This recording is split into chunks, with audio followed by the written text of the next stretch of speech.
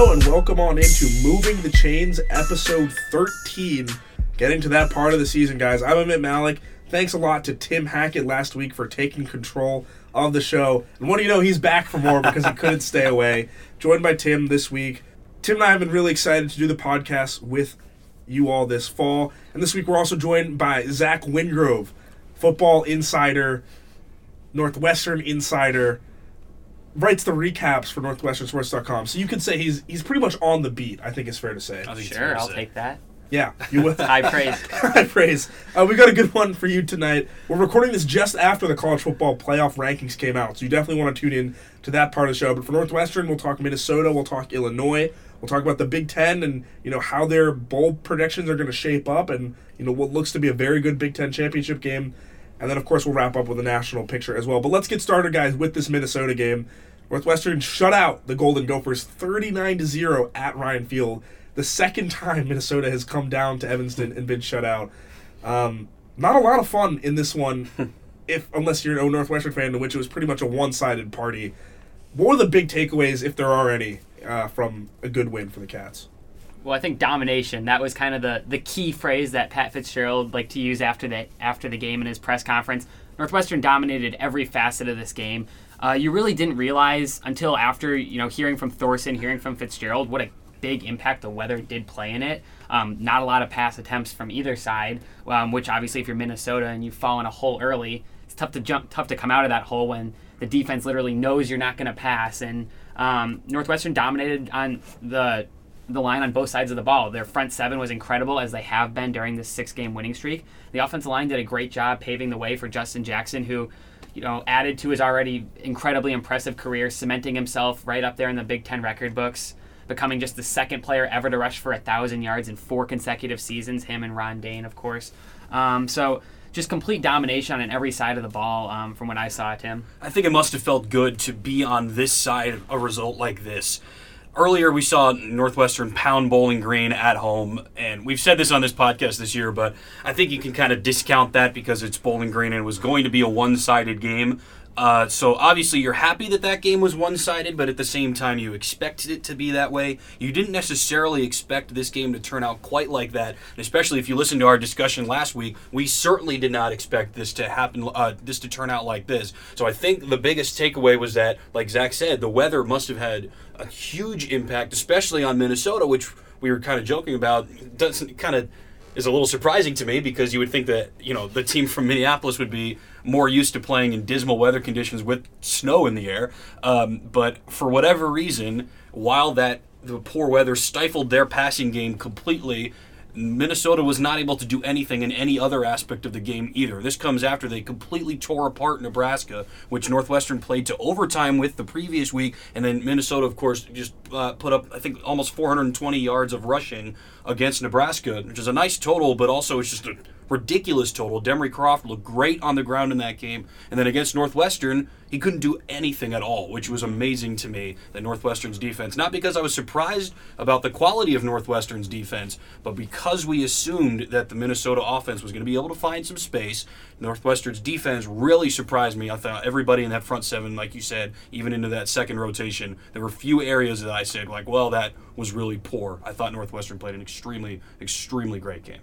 Yeah, Demery Croft had more interceptions than he did completions, was sacked 5 times, just to illustrate what you guys are saying. But as you guys also said, Clayton Thorson only threw 13 attempts on the whole day, did get 3 touchdowns. Was a mostly ground game. Justin Jackson, 171 yards. Minnesota had a decent total on the ground, but they were doing it the whole game. And I think, as you said, Tim, pretty much the whole front seven you have to feel happy about, and always a shutout. I mean, you can't ask for more than that. Absolutely. And like Tim said, 514 yards that week before against Nebraska for Minnesota, held to a season low 182 this game. Just absolute domination. Yeah, only 11 pass attempts for Croft that entire game. When you're down by 30 points, it's just not a good formula. It took Northwestern a little bit to get started the first quarter. We've seen this a lot recently in that game against Purdue. I think Purdue's defense is pretty solid. We talked about that last week as well. But it took Northwestern a little bit to find its footing, both figuratively and literally. They got a couple of big plays. Minnesota got quite a few big plays, but they were never able to turn that into anything. So it was really interesting to me because on Minnesota's drive summary was terrible, and we can talk about this in a minute, but They got one of the first plays of the game was a big pass down the sideline to Rashad Still, and then I was kind of thinking at that point, it's like, all right, we got a game, let's go. And then Minnesota punted on that drive. They would punt on almost every drive in the half. Completed one pass after that one. Exactly, one pass after that one. That was one of the first plays of the game, and you're right, they completed one pass the entire rest of the game. Rodney Smith and Kobe McCrary both had one or two big gains on the ground.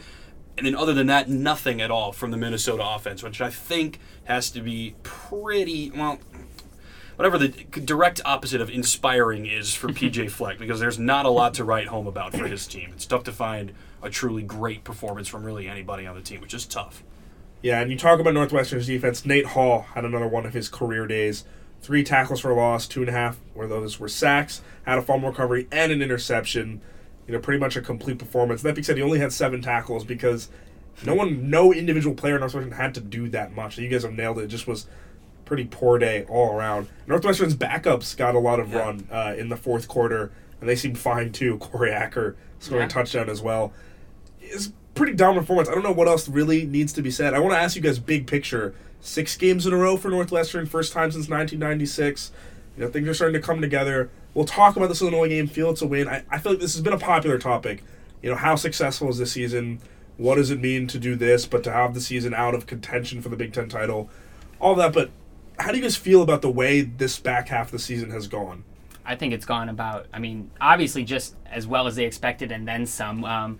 Maybe not every game they didn't want to be as close as the games actually were, but winning 6 straight games is no easy task. The fact that they were able to do that, bouncing back from what many considered to be a disappointing season.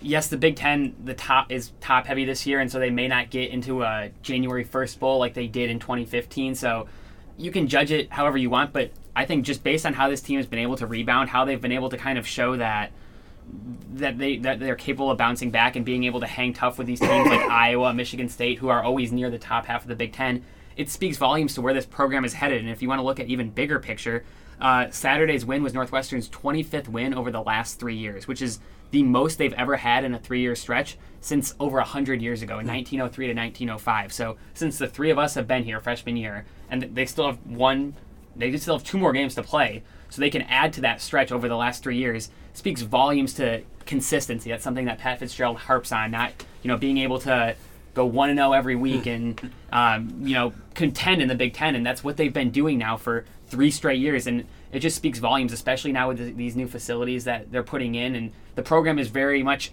on the rise, and that the first step in getting there is consistency. That's what they've shown, in 6-game winning streaks help that. I couldn't agree anymore. There's not a whole lot more I have to say about that, because I think that's spot on, Zach. I think that and I like to tease Pat Fitzgerald for the quotes and the lingo that he uses more than almost anybody else, but at the same time I respect a lot of what he has to say, and this is why I like Fitz as the head of a program like Northwestern, because it is all about consistency, because teams that are at the upper echelon of college football, look at the rest of the Big Ten, you look at a lot of teams in the SEC, Pac-12, doesn't matter, so teams like Penn State and Ohio State are expected to win every match no matter who they play. Now, obviously, if you play Alabama, then, maybe things go out the window, but you're expected to compete every week. Northwestern was not that kind of program. You see Northwestern on the schedule, and you say, all right, this ought to be a win for us. That isn't really the case as much anymore. What I do want to say is that it's really great that we can have this kind of perspective on this season after what we talked about right at the beginning of this season. One of the other times that I guest hosted this podcast was right at the beginning of the year, I think right before the Wisconsin game. So Northwestern was 2-1. That loss to Duke still very fresh in all of our minds. They were just off of that rout of Bowling Green, which again feels good but doesn't really mean too much. So we were wondering what kind of season was this going to be? Where, is this a bowl-eligible team at season's end? We all kind of said, yes, it should be, but we weren't feeling too good because we knew that the 2 games that were coming up, Wisconsin and Penn State, were going to be near impossible to win. And they proved impossible to win. They didn't win them. But since then, this has been a completely different team, it feels like, and it's been really inspiring to see it. Of course, at the end of the day, they are bowl eligible. They're going to get a pretty good bowl, if not a great bowl, at the end of the day.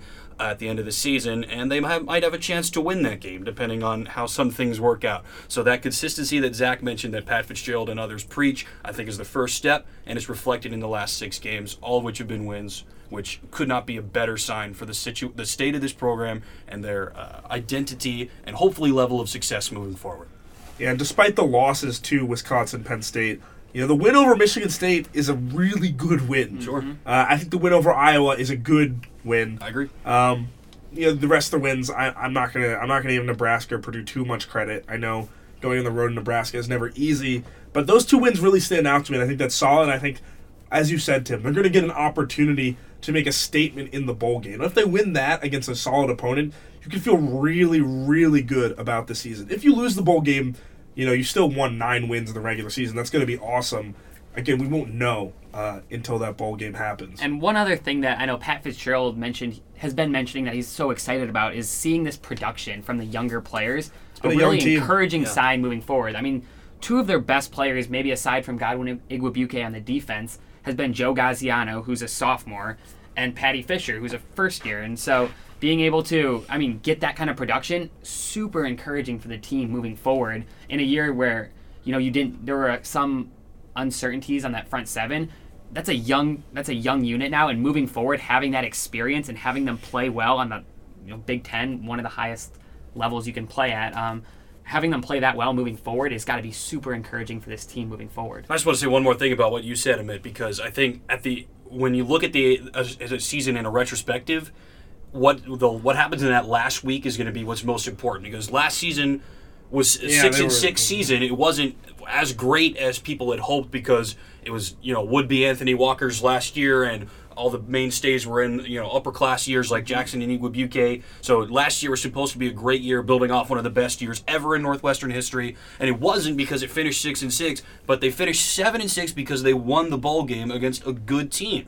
So if that happens again, we're going to talk about next week, or this weekend rather, we assume that's a win, then we have no idea who they might play in a bowl game. But if they win that game against surely at least a good team, a few bad teams get into legitimate late December bowls, so it'll be at least a good, if not very good team that Northwestern plays. If they win that game, I think that you can almost erase some of the things that we were talking about earlier this season about, wow, this program's really struggling, this team doesn't look good in some areas. Obviously, you don't forget that if you're a coach or even as a fan or a media member, but if you win this bowl game, that's what matters the most to me. The Pinstripe Bowl win last year, great, and honestly, the getting shellacked in the Outback Bowl the year before that kind of put a damper on how good of a season that was. So obviously, 2 seasons ago was a better season overall with a lot more promise and a lot more positive outcomes. But the point of all this is, if they win this bowl game, this whatever it ends up being this year, because we know they'll be in one against a good team, I think that would cement this season as a total success, which is not something that we necessarily thought was a given a couple of weeks ago. Yeah, there's no way that 9-3 is a bad outcome for the regular season. That being said, there still is 1 game left. We've almost kind of made the outcome academic. I certainly feel that it will be that way. But it's a rivalry. It's against Illinois in Champaign this Saturday at 3 p.m. What's Illinois going to do in this game to try to upset Northwestern? We know statistically, we're going to look at the rankings Big Ten-wise. They're near the bottom of the conference in a lot of things. This is a young team as well. Lovie Smith is the coach. There's really no way I can see this going well for Illinois, but I don't know. Tell me, guys, what can we expect from the Illini this weekend? It's been tough this year, man, and I was rereading the preview on WNUR for at the end of the summer. I don't know who wrote it, but he really has his head on straight. It's tough because Illinois lost a lot of players. They have a really veteran coaching staff. Lovie Smith was an NFL Coach of the Year, but it hasn't really translated to the college game. He personally developed the Tampa 2 defense when he was at Tampa Bay as an assistant under Dungy. Like, he's one of the NFL guys. Recent greats. Yeah. He's been everywhere in the NFL, pretty much done all you could do, and got to a Super Bowl as well. Absolutely. Kind of got run out of Chicago recently, if you ask me. I don't know that he got a fully fair shake. Obviously, the life of an NFL coach, if you're not Bill Belichick, is extremely turbulent, as we now well know as well, Zach. But The point of that is Illinois' coaching staff, very experienced, headed by Lovie Smith. They've got a lot of other folks on the staff that have NFL experience, long tenures in the college game at different levels, some head coaches, plenty of assistant coaches, coordinators, etc. But their players are not very, developed. They're still pretty green, which is surprising for a team that wears orange. But this is not a very experienced team, and it showed last year, and it's showing even more this year.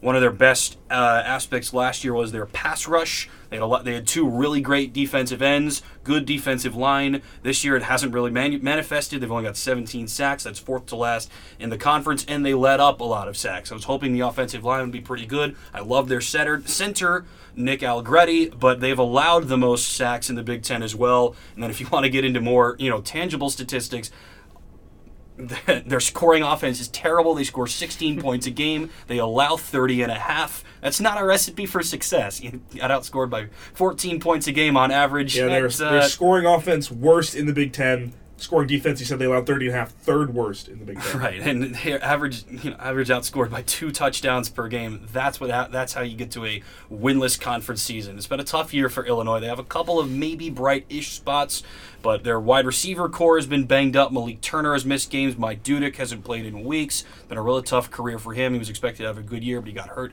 again, which is really sad to see. I feel badly for him.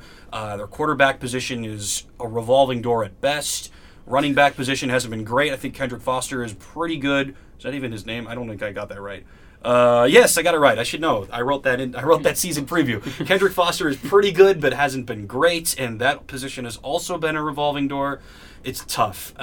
It's a tough season for Illinois. But with that being said, they're not going to a bowl game. They've only got 2 wins. But like I said for Northwestern, what happens in the last week of the season often defines your year. So Northwestern, number 22 in the CFP right now, top 25 team the last 3 weeks, they're going to a bowl. If Illinois beats Northwestern this year at home, that would be a hallmark win for this program, and it would turn around a lot of the struggles that this team has had. So it doesn't matter if they win by 30 or win by 1. If Illinois wins this match, I think that that would bring a whole lot of cures for their ails, I guess. Take a lot, however, for that to happen. It would just be nice for them to play a close game. I totally agree. I'd like for from it to be their perspective.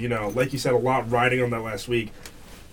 It's a lot to expect them to win, but even if they just played a good game, totally agree, didn't get blown out, I think it would be good for them as well. Totally agree. Yeah, I mean, and especially the aspect we haven't really got into yet, the recruiting aspect. Northwestern's won 4 of the last 5 against Illinois. Obviously huge for both these teams going after some of the higher profile recruits. How Illinois performs in this game could speak, as Tim mentioned, a young team to where they're headed in the future. I know one stat I have about Illinois, 79 cumulative true freshman starts this season. The program record before this year was 34, so they're just trying to test out a lot of different freshmen in there. 10 are expected to start, I believe, on Saturday. They've used 30 people who've started their first time this season. I'd be lying if I said I've watched a down of Illinois football all year, but looking at some of their numbers, I know Cam Thomas expected to make his second start. He's a freshman quarterback.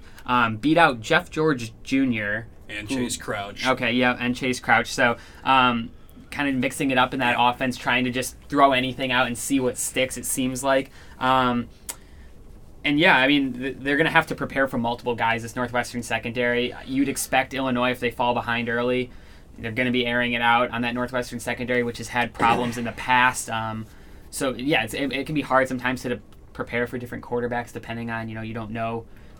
Some people are better in the pocket, some are better dual threat quarterbacks. Having to prepare for multiple guys could be an issue, but I don't seeing it that big of an issue. Last thing on that quarterback situation is Chase Crouch started last week against Ohio State. I was going to echo you and say I haven't watched a down of Illinois football. I watched about 4 of that game against Ohio State. Ohio State had the ball, so couldn't see too much, and game was not a contest from the beginning, as you might expect. The Illini covered. Did they really? The spread was 40, and they lost by 38. Oh, wow. They covered by 2. Chase Crouch attempted 14 passes in that match, completed 4 of them for 16 yards. Sounds a little bit like Demery Croft against Northwestern. The previous week, Jeff George Jr. started at quarterback, didn't play terribly well against Indiana, and Illinois lost by 10, scored only 14 points. So they're back to Cam Thomas at quarterback. Kendrick Foster had a good game against Indiana, did next to nothing against Ohio State. Completely different defenses, I grant you. But, again, the offense has not found any consistency. And with their top 2 receivers banged up for a lot of this latter half of the season, it's tough no matter who's under center. And conversely, it's tough for whoever plays out wide, because if whoever's under center can't get you the ball, you can't do anything. It doesn't matter if you're a top receiver like Malik Turner or whoever their 6th-string wide receiver is right now that's got to step up and play outside 1 minutes because everybody else is hurt. Yeah, Illinois' only 2 wins of the year against Ball State and Western Kentucky, have lost every game since then. I can't really find a way Illinois wins this game. I think a really interesting question, maybe I'll leave to you guys, is can Northwestern cover? 16.5. The spread is 16.5. That's a really interesting line. Northwestern, traditionally doesn't really blow out opponents too much. They did so against Minnesota. They'll be on the road. I don't know. Do you think Northwestern takes care of that? Because I'm not going to ask you guys, will Northwestern win the game? I think that would be not fair to ask for a Northwestern perspective. It's tough. I'm with you, Mitt, because Northwestern doesn't usually blow teams out. They, of course, blew a team out last week, and they blew Illinois out at home last year, doubled them up 42-21. Yeah. 2 years ago was a one-score right, game. Exactly, that was at Soldier Field. It never felt like Northwestern was going to lose that game, but certainly was very sloppy. Felt like a one-score game. Last year, not so. Completely agree with you. The special teams for Illinois in that game I actually got to go was horrendous. Tommy Zalewski missed 1 or 2 field goals that one of them I think was tough, but 1 or 2 of those other ones he should have made, if memory serves. But yeah, that game was pretty good. Neutral site, I think fans got up for it, and the teams, of course. But last year, the Northwestern rush offense especially really showed out. Wes Lunt actually had a good game through the air, but he's gone. He's in the pros somewhere now, the former Illinois quarterback. I expect that on the heels of that ground game that Northwestern was able to put up against Minnesota, which is expected to be a better defensive team, especially up front, I think maybe that'll provide some spark, and maybe they'll be able to put up the same kind of offensive performance against an inferior Illinois front. The offensive line played really well, as we've talked about on WNUR over the week. But to answer your actual question, Amit, I don't know that I would pick Northwestern just to win by more than 16.5. I think you go around 16. It's not a bad line. This isn't my. Might be one of those games you stay away from. Yeah. This isn't my area of expertise, but I would probably stay away from it. Tim, you came to the right spot. We got you. It's tough. I mean, I hate to sound like a broken record, Amit, coming on your college football podcast, but this Northwestern team is one that plays to the level of its competition. Obviously, last week, a little bit of an outlier. I do pin some of that on the weather, Minnesota not being able to throw the ball. Looked at the weather, 49 and sunny in Champaign on Saturday. No better place to be. 19-mile-per-hour winds, but still, yeah, it's early. That could be really interesting for the kicking game. A lot could change. I mean, Northwestern certainly has experience playing on as close to Lake Michigan as they do, playing with the wind like that. But it's tough, especially if the weather isn't freezing rain like it was against Minnesota and Illinois falls behind early and has a chance to air it out. This Northwestern secondary has shown they're prone to allowing big plays from time to time, even if sometimes the back door could be very open. Back door could be very open. Purdue almost covered against Northwestern. Yeah, except for that Marcus McShepard pick. Very clutch interception, but so I would agree with Amit. I think it's a stay away. I think that there's just a lot that could go wrong in this, and 16.5 is high for this Northwestern team, although I think they are definitely going to win. Over 2 touchdowns just seems like a lot. Well, I think that serves well for predictions for this weekend on Saturday, 3 p.m. I think they'll win. Tim says stay away. Zach says stay away. I think that means they don't want to take Northwestern, but they also could see Northwestern doing it. We'll check back in next week to see how that went. That about wraps it up for our Northwestern talk. Let's move on to the Big Ten as a whole. Coming down to an interesting little end for the conference. We know what the Big Ten championship game will be. Ohio State versus Wisconsin. Let's start there, guys. These two teams, Wisconsin got it done against Michigan. I know it's 2 weeks away, but how do you feel about this Big Ten matchup? Go ahead. Sorry. I think it'll be a great game. I agree. Great game. I mean, we've certainly seen this matchup at least one time in the past. I know 3 years ago we saw Cardale Jones come in as Ohio State ran the table, ended up winning the national championship that year. I don't know if they've played since then, although Wisconsin has been in it a lot. I think 5 of the 7 years the Big Ten championships existed. But yeah, it's going to be, I expect Wisconsin to try to control this game, as they have every game. They have that dominant offensive line. They have that dominant defense. They have a really dominant running back in Jonathan Taylor. And I think that, if they can win that battle up front, some long drives, long time of possession. That's obviously going to be the key. I have not been impressed with what I've seen from Alex Hornibrook so far. He brings it when he needs to. In that second half against Michigan, he made some good throws. He made enough good throws to win. But there was a stretch in that game. Obviously, it was at the same time as the Northwestern game, so didn't get to watch it as closely as I would have liked. But Wisconsin looked like they were in trouble. They were losing to Michigan. They were not able to move the ball at all because defenses were keying in on Taylor. Hornibrook and he needs to be able to step up and make a couple of big throws just to free up that for Taylor. And that, I think, is the X factor for Wisconsin. It's going to be, can Alex Hornibrook make just a couple big throws, just enough for the Ohio State defense to have to respect them. That's kind of my perspective, Tim. I'm a tad bit biased here, but I feel like we're kind of missing out with not having Penn State in this championship game because of the season, the way that they started this year, and because of all of the foolish hoopla around benching JT Barrett for Ohio State. And if you were with us the first time I guested this podcast at the beginning of this year, we talked a little bit about that because I thought that was a bad take at that point, and for once I was proven right because now people are talking about Barrett as a, obviously not going to win, but now an outsider Heisman candidate again. The best quarterback ever to play at Ohio State, as I'm seeing online now. There you go. Case in point. So how things change in Columbus on a weekly basis. Anyhow, so even though, I'm a little annoyed that Penn State won't be in there, they'll still be in a great bowl game and people will be able to see, the quality of that team like Northwestern fans got to see last month. But about the game at hand, I think this will be a classic case of offense versus defense.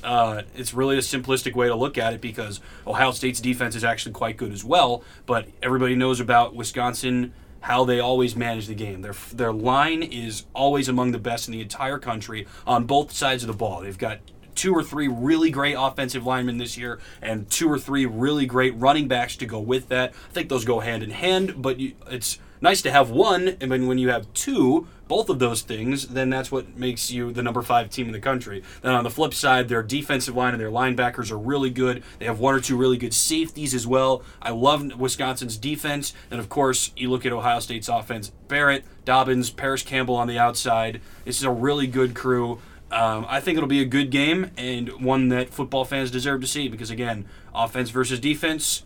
Defense wins championships, offense wins games. I don't care how trite that is. It's very true. So, we'll see if it holds out because, as we'll talk about, the result of this game, I think, has massive implications.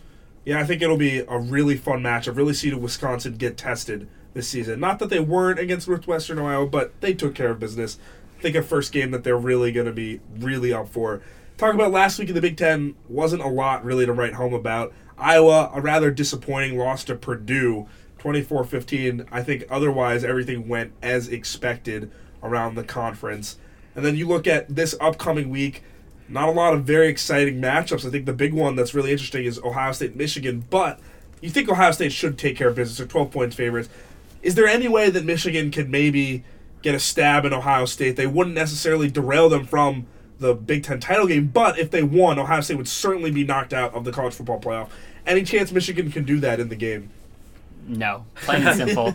Michigan lost Brandon Peters against Wisconsin. I don't know if he's coming back. It was a head injury when many thought after the initial hit it could have been a broken collarbone. Got driven into the ground similar to like the Aaron Rodgers play earlier this year. I guess if you want to say thankfully, it was only a head injury, so who knows? Yeah, sure. Who knows his status for that game? But Ohio State is, with that second loss to Iowa, they know what they have to do now in order to make the college football playoff, and that is they have to basically annihilate every team they see from here on out. They did it against Michigan State.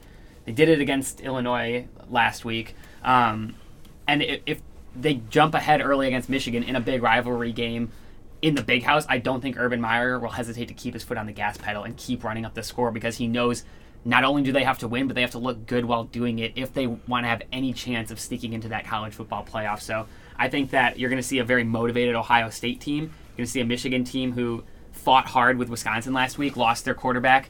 And even if he does come back, it's just going to be a Michigan team that suffered a real setback last week. And yes, it's a rivalry game. They'll get up for it, but I think Ohio State's the better team. They have more to play for, and that will show on the field. Yeah, again, couldn't agree anymore, Zach. I like Michigan, but I don't like them in this game. I think Ohio State has proven to be a superior team on all sides. And again, even though you mentioned correctly, Brandon Peters going out last week was huge, but you can't forget he was their third-string quarterback to begin with. So Wilton Speight got hurt earlier this year. I read a little bit about John O'Korn, was listening to some talk about him, and I was, I believed what people were saying. I thought that he was going to be a good option. There were some Michigan fans who were almost happy that O'Korn was in instead of Wilton Speight. I will never take that view because I don't like to see players get hurt no matter how much I like or dislike them. But, it's the reality of the situation. So Speight was gone. O'Korn stepped in. He didn't play very well at all. So that's why Peters is in to begin with. So I think if you just look at that, I think you kind of realize that Michigan has a lot of questions left to answer, and this is why there are John Harbaugh firing talks being swirled around, which I also think is foolish. I just love college football media, you guys. The short answer to your question is I think Ohio State wins this game. 12-point spread is, I think fair. I think it might end up being 14 in favor of Ohio State, but I don't think a whole lot more than that. Sounds about right. Again, really nothing else great to look forward to that week. Northwestern, Illinois should take care of business. Penn State should take care of Maryland. Indiana, Purdue, really don't care. Iowa, Nebraska, really don't care. There's some other games during rival week that you should probably keep your eye on. Maybe transitioning now to still Big Ten a little bit, but also just a national picture. What does the Big Ten look like on New Year's Day? There's 6 bowls. 2 of those are the college football playoff games. Can the Big Ten field 3 teams in? It looks like Penn State, Ohio State, and Wisconsin will be in that mix. I think it would be really good for the conference to do that. I certainly think that's on the table. It will be interesting to see because, as I mentioned earlier, I think the winner of the Big Ten championship is going to get in the college football playoff unless something crazy happens this weekend and Auburn beats Alabama. And if that happened, they'd probably take Ohio State's spot if they beat Wisconsin. Correct, yes. And then that would mean the SEC championship, either Auburn or Georgia would get in. You could make an argument for Alabama getting in over potentially an undefeated Wisconsin. I think if Wisconsin beats Ohio State, they get in over Alabama, who doesn't win the SEC championship, or even maybe in Oklahoma. I think the Big Ten champion will get in. If Wisconsin wins, I think they're in the college football playoff. If Wisconsin wins, they're undefeated. They no matter what happens with Auburn and Alabama this week. Yeah. If everything goes as expected and Alabama wins, then I think that the Big Ten champion will get in regardless of if it's Ohio State and Wisconsin. Now, the interesting thing, you mentioned 3 teams, Amit. If Ohio State loses to Wisconsin, then they should 3 losses. That's they 3 probably losses. Don't. Penn State only has 2 losses, but is it fair to penalize Ohio State for playing in that extra game when they are currently ranked 1 spot ahead of Penn State? Is it fair to punish Ohio State for that? I don't think you can do that to a team. And you think you look at, so there's the top 4 college football playoffs. The bowl names doesn't really matter. I'm sure you're familiar. Peach Bowl, Orange Bowl, Fiesta Bowl, Cotton Bowl. And then you think about the teams that will be involved. Penn State probably will get in. They're going to win against Maryland, and they don't have a chance at getting the extra game, so you can pencil them in. You look at Notre Dame, going to be there. USC, Pac-12, they're going to be there. Miami or Clemson, whoever doesn't get that ACC championship game will be there. Auburn will be there if they lose to Alabama, probably. And then you have... Did you mention Georgia? Then you have Georgia, UCF, and who are the last team? UCF, Is it Ohio State? Is it Wisconsin, the loser of that Big Ten game? Or does someone else get in if, like you said, Ohio State loses, a third game? Like, what does that look like? And if Ohio State beats Wisconsin, you would think Wisconsin gets in one of the New Year's 6, only having 1 loss all year, especially if it's a close loss to Ohio State. Yeah. But as Tim mentioned, this Penn State team is probably one of the most talented 5 teams in the country. Yeah. The 2 losses definitely hurts their case, and they're not going to be playing in the Big Ten championship. I think it'll be a lot like last year. Penn State USC was a really great bowl that was a game. really great game. And it's something people want to see on a big stage like a New Year's 6 bowl. They want to see Saquon Barkley and Trace McSorley. So I think Penn State is going to be one of those spots, and I don't think it's fair to penalize Ohio State if they lose, or Wisconsin if they only have 1 loss. They lost 1 fewer game than Penn State. I think both of those teams deserve to make it. Yeah, and you think about the other teams that could be in there. TCU certainly has a shot. Washington State, if they beat Washington, I think they have a really good chance of making it New Year's 6. They're, again... Been a crazy year for Washington State. It's been a really wild year for the Cougs. Writing them off 4 weeks ago. I see Mississippi State there at 14, but I do think they're probably going to be hard looked to get in a New Year's 6 bowl just because of the SEC. I think UCF, just because of their conference, they have a chance. Michigan State's I think they're probably out of it at 16. Do you guys think 3 is right? Would you give me a prediction that you would see the loser of the Big Ten championship game, Penn State, in with the winner of the Big Ten championship game in the playoff? Yes, unless something, like I said, something happens with Bama, which I don't expect to. I think 3 sounds about right. Yeah, it's good. I think the permutation that we haven't really looked at too closely is that I don't know that if Ohio State beats Wisconsin, because obviously Miami... You don't know if they'd get in over an SEC team like Georgia. I really That's don't. The question. I don't know that that's a given. I certainly think that the playoff committee would love to put Ohio State in there. I can be as cynical as anyone, and we can be as cynical as we'd like. If Ohio State beats Wisconsin, I think they would be very tempted to put them in that Final Four just because of the name recognition with Urban Meyer. And here's the 538 projections. Again, it's a projection. If Ohio State wins out, 538 says 62% they make the playoff, and that's what you say. You're tempted to put them in, but Georgia's still at 32%, and I think that's exactly the scenario you're talking about. Ohio State wins out, but they have 2 losses. Georgia, puts in a respectable showing against Alabama. They're the 4th team over Ohio State. And you kind of hit the nail on the head with that last point. A lot of it is going to come down to how these teams look in that conference championship game. If Georgia gets absolutely run by Alabama, they're not getting in the college football playoff. And it's just like what happened 2 years ago. Ohio State, Baylor, and TCU were all up for that Final Four spot. Ohio State went out and scored 50 points against Wisconsin in the Big Ten championship with Cardale Jones. And all of a sudden, they look impressive. They want to put in this team who's playing incredible and blowing teams out. That's why I say this week against Michigan is still a big game for Ohio State. They don't want to win a one-touchdown game. Right, they don't need to win this game by 7. If they can win by 30, then all of a sudden they're if they just start blowing teams out, and it's hard to look past that in Ohio State, especially if they beat Michigan State, Wisconsin, and Michigan 3 out of the last 4 weeks, all in very undeniable fashion. I think that it's hard to overlook that Ohio State team. The simplest case is this. Wisconsin beats Ohio State. Yeah. They're in. Miami and Clemson are going to play in the ACC championship. I think it would be cool to have them both in. They're 2-3 right now. They would play again, in theory, if the playoff started today and nobody changed. That would be kind of cool, but that's not going to happen.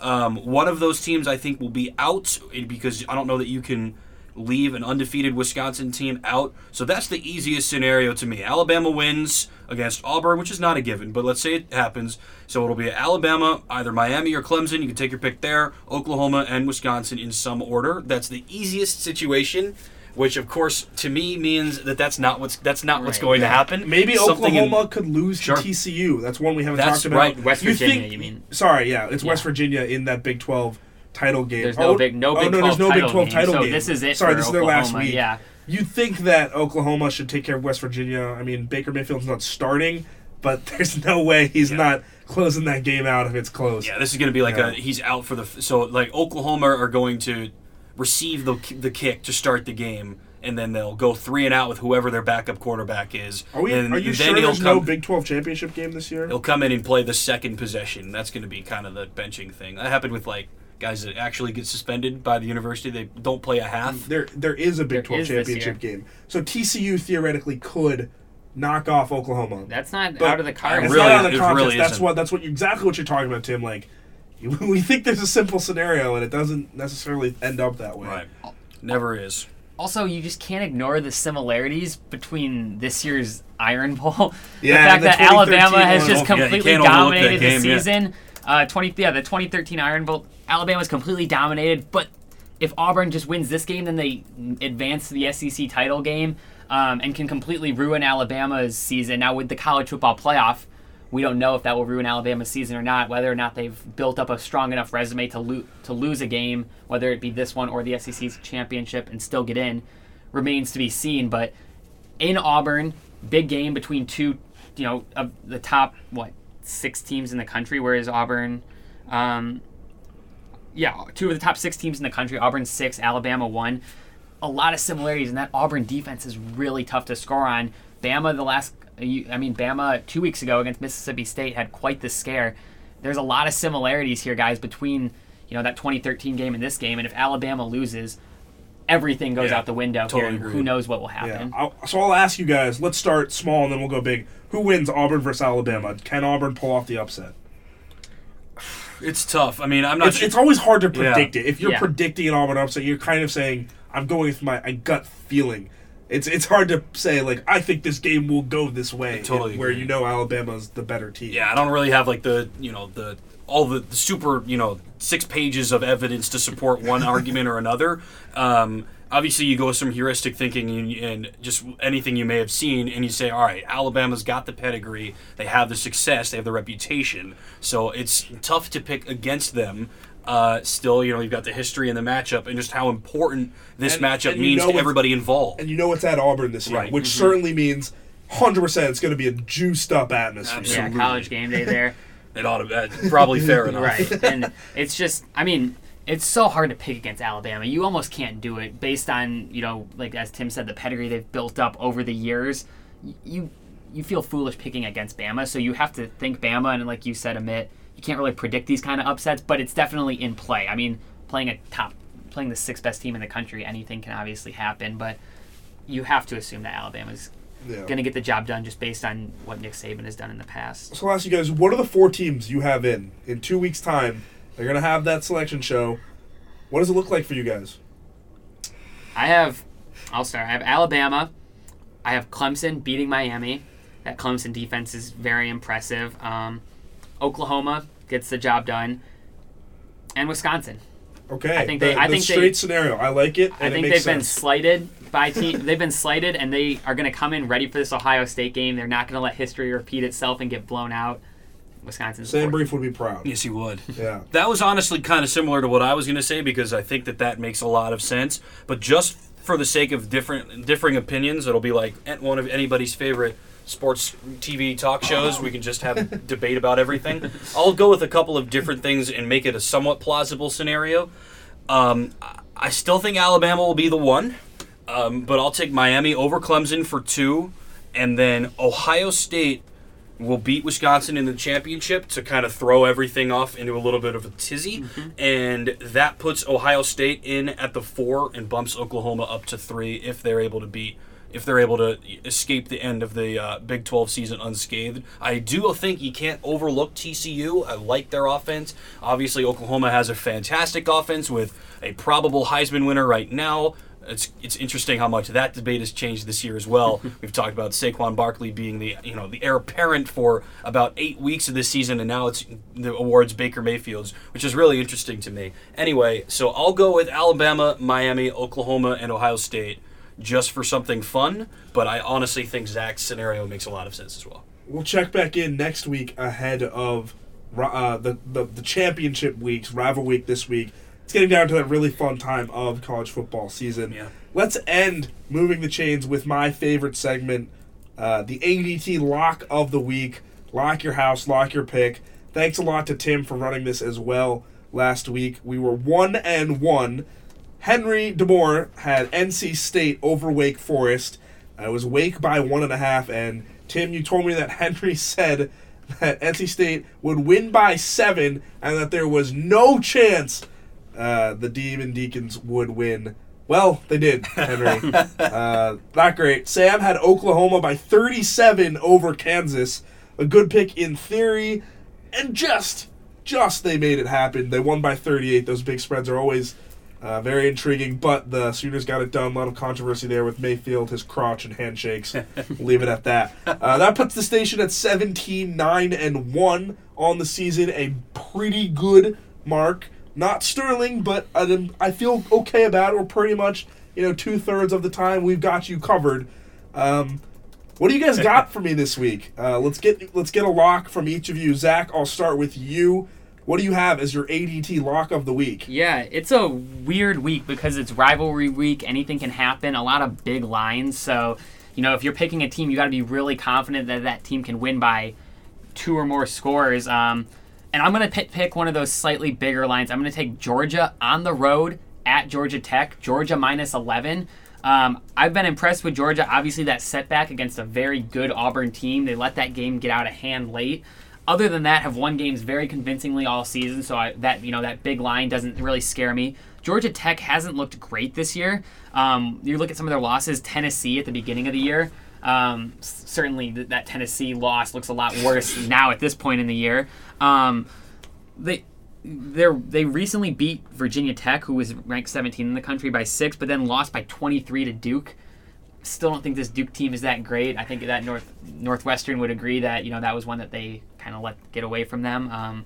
Frustrated here still on that one, Zach. Yeah, Tim knows better than Tim and Amit know better than anyone both at that game. But also a rivalry game. Georgia had won 5, 3. Georgia has won 6 of the last 8.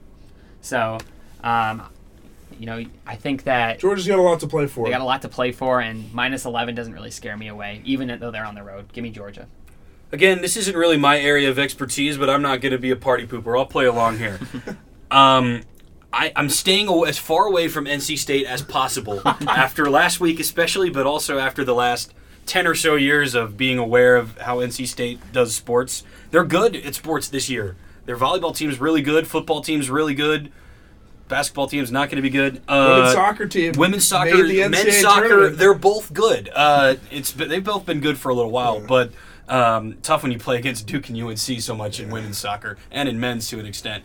But there's a reason that NC State stuff is a Twitter trend. May or may not be a different word there in the third word of that phrase. So I'm staying away from the Wolf Pack. I'm going to go to the SEC. Another, not really a rivalry game, but a big game for a lot of SEC fans. LSU against Texas A&M. LSU is favored by 10.5. I'm going to take A&M. Yeah, you will.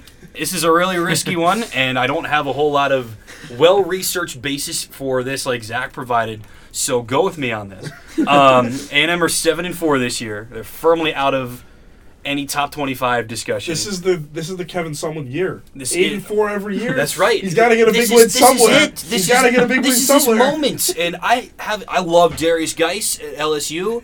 But I don't like Danny Etling, and I'm not sure I really like too many other guys on the team. So I think that this could be a place where LSU, I don't want to say ekes out, but manages a 10-point win, which would be inside the 10.5-point spread that LSU is getting. So it's a risky move. I'm hoping that LSU takes it by 10. Give me A&M to cover. Great. I love it. Tim knew what he was doing coming on this podcast, picking against the Tigers. 7-4 Texas A&M. It almost seems like it's too destiny. Easy. Yeah. There you have it. Zach taking Georgia on the road -11. Tim taking Texas A&M plus 10.5 over LSU. We'll check back in next week to see how these guys did. Getting to that time, I think these locks are getting better and better. Maybe not. We'll see about that one. We'll see about that. Thanks a lot to Tim Hackett and Zach Wingrove. I'm Amit Mallik signing off here for Moving the Chains episode 13. Make sure you tune in. Sam Brief and I will be on the call on Saturday at 3 p.m. against Illinois. And make sure you keep tuning in as we close out the college football season.